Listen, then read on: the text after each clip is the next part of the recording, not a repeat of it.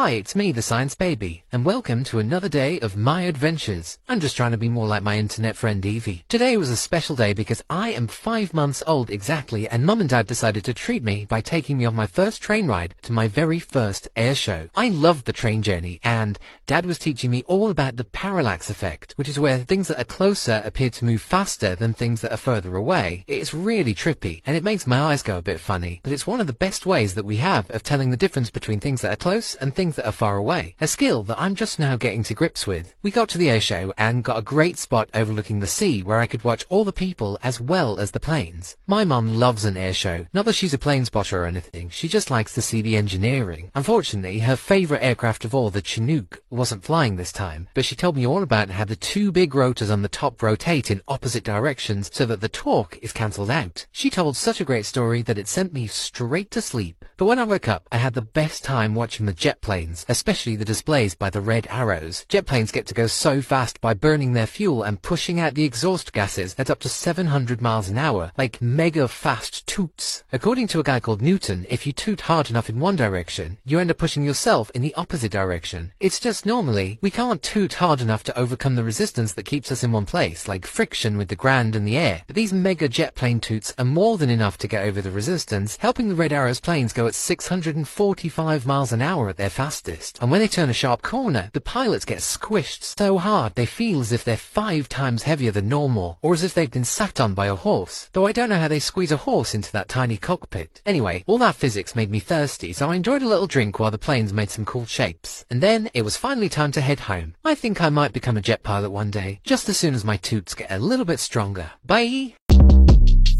Short Cast Club